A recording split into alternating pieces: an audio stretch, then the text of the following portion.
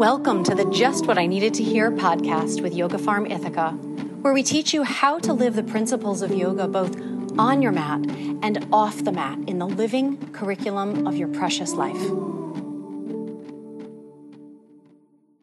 The question was such a great one about, how do I know how much to charge for an event like that? Because in my mind, there's really two ways you can look at a question like that.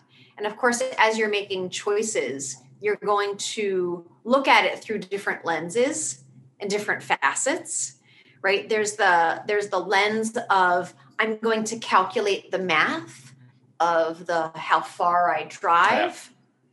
There's the math of time and what is my time worth per hour, et cetera.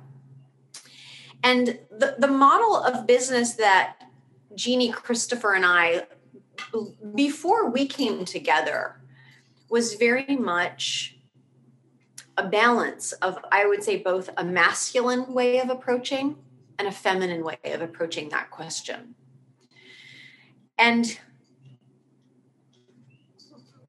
my conclusion is that heartful business is the new paradigm of business. My own personal business success, even before Christopher and I met, was because my business my business model, the model that I followed, always flowed from my heart. My tuition, my rates, my services were never dependent on needing X amount of dollars to fulfill on my monthly budget or anything like that. Okay. And now what we're sharing here with you is our intention isn't to have you buy into this model. Okay. We're just sharing from our experience. A model like this, following the heart of business model, really has to be an intrinsic, authentic expression of you. Okay. It's not for everyone. So please know that we're not suggesting anything here. Just want to share with you perhaps a different perspective on business. The heart of business, making choices, discerning how much to charge for something, when it flows through your center here, it's imbued with a different energy than if we only come up with answers from the mental body. The heart of business to me means to develop the habit of giving more than you're paid for. That doesn't mean don't ask for pay and don't receive your value. It's to develop the habit of giving more than you're paid for, especially in an area where you wish to build something new, to build something fresh. You don't know what opportunities lead to other opportunities. You don't know what connections lead to other connections. Mm-hmm. You don't know what ripples your service may have. So students and yoga teachers are generally in a couple different camps. One camp is, I have a decent job and I'd like to move on, and yet it's sustaining me or my partner or my family, or there's someone in my household that already is sustaining, that there's some sustenance here, that it's not essential that I bring every dollar possible out of every effort that I put in. In that environment, you might see an easier route to giving more than you're paid for. Mm-hmm. And then there's a different situation that many are in, which is that it's very, very important for me to earn money, to sustain my life, to put food on the table. And that may not be the opportune time to start an entrepreneurial activity. Mm-hmm.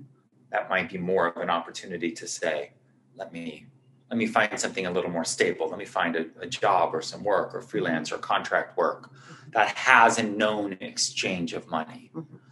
However, if you're looking to create something new and to create something big and to create something long-term, then moving away from the mindset of, let me make sure I receive, delinking your intrinsic value from the paycheck such that you can see to find a way to give as much as you possibly can in the early stages, to allow the possibility, cast some seeds wide because you don't know what will sprout.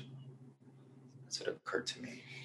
And the paradigm, the business model, the heart of business really requires you connecting to what is your intention? What is the why of your offering? What matters most to you about your offering? It's very difficult to be generous with your heart offering, which I would assert each one of you, if you're called to teach yoga in the world, it's coming from this part of you. It's coming from your chest. It's because you believe there's a medicine here in yoga. So when it comes from your heart center, your offering is essentially an embodied expression of your soul vow. So where you can be generous in the heartful model of business, be generous. Now, there's a catch to this, because if you're generous for the sake of, I'll be generous so that more comes back, don't knock on our door and be like, guys, I did what you said and it didn't work.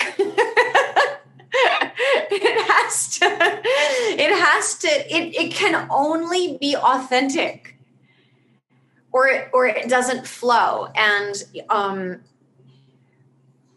when Christopher and I came together 7 years ago, and we just offered and gave and gave and gave so many different versions of things because it was our passion.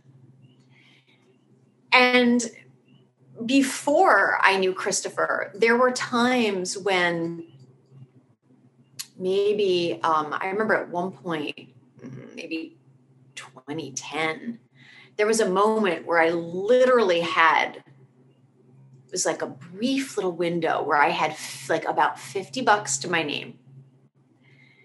And there was, for like 7 days, there was absolutely nobody in the world that I could ask for that would be able to like bail me out if I needed something like epic, like brakes broke in my car or something like that. And I never wavered from being generous with my services, generous with my offerings. I always gave more than I received for pay. And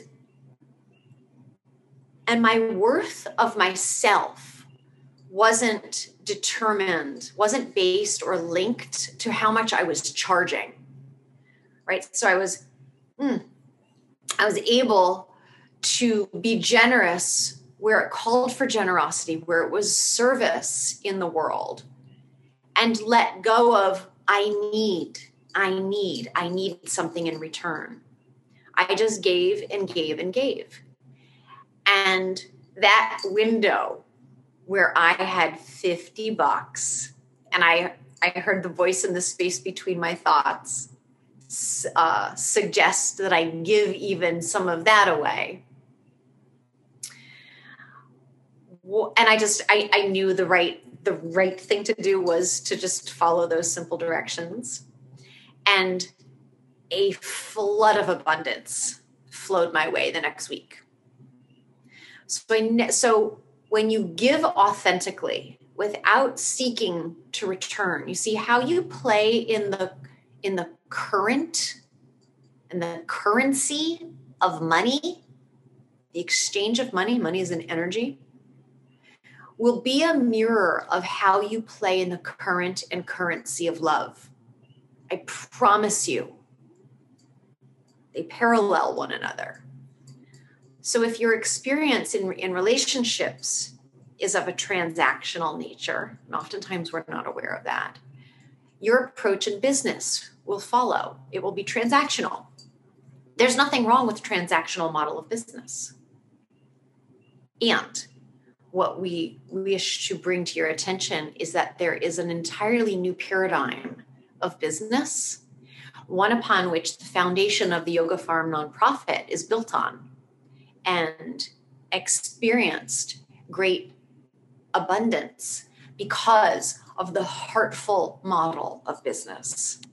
And don't think for a second that we weren't tested too. You're tested if you're going to follow your heart and your generosity in business. There were times where we were like, ooh, interesting to see how we're going to figure out payroll in about 4 months. And or 4 days. And we never, ever, the conversation that never happened was, do you think we should start charging for something that we had been, or do you think we should pause on offer what's honest and in integrity self-determined tuition options for some of our big programs, right? So we never wavered from this. This model, the heart of business, is an extension of who you are everywhere in your life. So I hope that makes sense. It's just a little touching in on this perspective. Another one of the key factors is to act as if you have what you believe you need to be able to act that way. So here's practical examples. So you might say, well, if I was very wealthy, I wouldn't charge for yoga classes because I personally believe that yoga and meditation is a gift to all of humanity. And I would like my life to be about giving this regardless of people's ability to afford it. So my vision would be that I would be able to teach yoga and have it be donation-based, where the donation goes to some local benefit. Right, or it could go to you, and it be simply self-determined, right, based on what someone's, yeah. So act as if the situation that you see for yourself, there's a lot of talk on you create your own reality and how do you manifest abundance and all of this. One of the key factors from what the glimpse that I've caught of the subtle workings of this is to behave in a manner that you would if you had the situation that you believe that you want. So it's a little bit of a cart before the horse. So instead of, I absolutely want to be able to do yoga for a sliding scale or for free, so therefore I need to charge more now so that I can get to that point. You flip that around and say, what I'd love to be able to do is to teach 100 people yoga and not have turn nobody away because I'm charging $25, and that would be a lot. So you turn that around and you say, oh, this is my opportunity to travel, to teach. What is the method that would have the most people be able to attend? It would be no minimum fee or $5 or something. So you act as if you use your actions, you put your body. It's not all about the thinking. You put your body, you do motions and actions with your body in the world that reflects how you want it to be for you. And the other aspect to what Christopher is saying is that this is the whole purpose of the mind training piece, the yoga of awareness. Because again, remember, you have 80,000 thoughts a day. So if you do what Christopher is saying, or what we're inviting you to explore, you act as if, you have to be responsible and aware of what you're thinking internally. If you still have unreconciled unworthiness stories, or you're operating as if, as a hope, like I wish, I hope, right? That won't work. It will cancel. You can't just think 5 minutes out of your day, I'm going to act as if, and yet there be internal dialogue of unworthiness that hasn't been tended to. it has to be consistent. All right. Or it collapses. And you also can't go wrong with tiered offerings, right? Like, so self-determined 3 tiers to choose from. There can be a budget tuition, a budget offering. There could be a middle, and there could be a pay it forward level. That's also a very heartful model where it's been my experience in my life that people appreciate and feel honored and respected and trust and to be entrusted to determine their tuition offering, and people that can do the pay it forward option do, because they realize that the number on a different tier is possible because enough people are contributing the pay it forward tuition and helping to make that possible. So I'm always a great fan of that. Because it matters to us very much about inclusivity, and that no one is denied access to this education or to services, and that any seeker will be welcomed. And I just find that it always balances out.